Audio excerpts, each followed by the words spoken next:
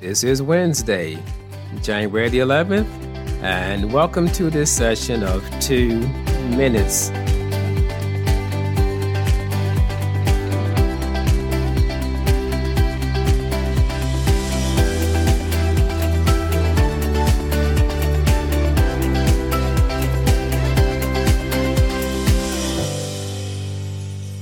Our text for today will come from the book of St. John, chapter 20, verses 24 through 29. And the reading will be from the New King James Version, where it says, "Now Thomas, called the twin, one of the 12, was not with them when Jesus came. The other disciples therefore said to him, 'We have seen the Lord.'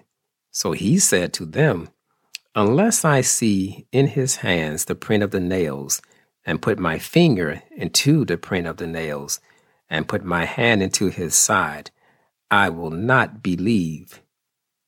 And after 8 days his disciples were again inside, and Thomas with them.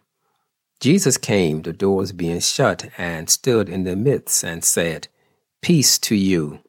Then he said to Thomas, 'Reach your finger here, and look at my hands, and reach your hand here, and put it into my side. Do not be unbelieving, but believing.' And Thomas answered and said to him, 'My Lord and my God.' Jesus said to him, 'Thomas, because you have seen me, you have believed. Blessed are those who have not seen and yet have believed.'" Believing what we cannot see is not easy. The old saying, "Seeing is believing," or "show me and then I will believe," is what most adhere to. All of us are skeptics to some degree, and as we see in Thomas's experience, Jesus knows how to reach each of us. Thomas was zealous, inquisitive, and incredulous.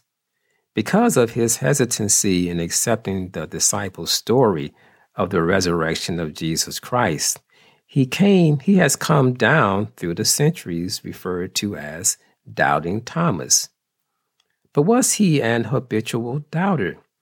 Did he, in all fairness, have reason to doubt the disciples' account of having seen the resurrected Christ?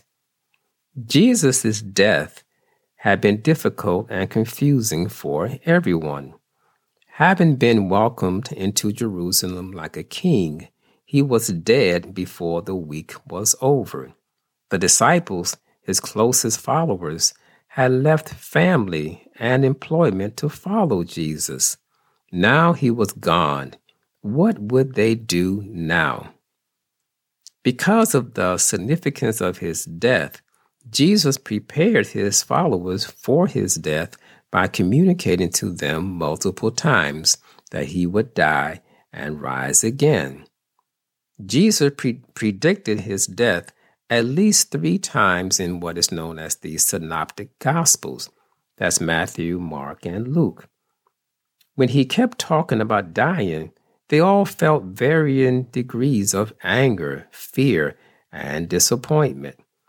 They didn't understand why they had been chosen if Jesus' mission was doomed to fail. When he was crucified, that caused them to lose their confidence and to seek a reclusive, solitary location in Jerusalem. On Sunday, things took an unexpected twist for the disciples. It began with Mary Magdalene insisting that she had seen Jesus alive that morning. Then later in the day, Peter announced that he also had seen Jesus alive. In St. John chapter 20 and verse 20, it says, "Then the same day at evening, being the first day of the week, when the doors were shut where the disciples were assembled for fear of the Jews, Jesus came and stood in the midst and said to them, 'Peace be with you.' When he had said this, he showed them his hands and his side. Then the disciples were glad when they saw the Lord."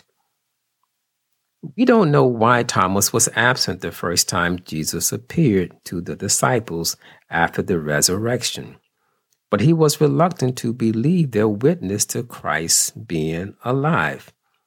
But I do believe we should cut Thomas some slack. After all, the disciples were in hiding from fear of the Jews. If you were Thomas, would you readily accept an account from those who were hiding behind closed doors? Many of us would no doubt react in like manner as Thomas. Show me the proof. It would not be long before Thomas would get this proof. 8 days later, the disciples were again inside, and this time Thomas was with them. Jesus directly addressed Thomas and invited him to examine his hands and his side. All objections and resistance in Thomas evaporated, and in tears of repentance, relief, and worship, Thomas dropped on his knees before Jesus and exclaimed, "My Lord and my God."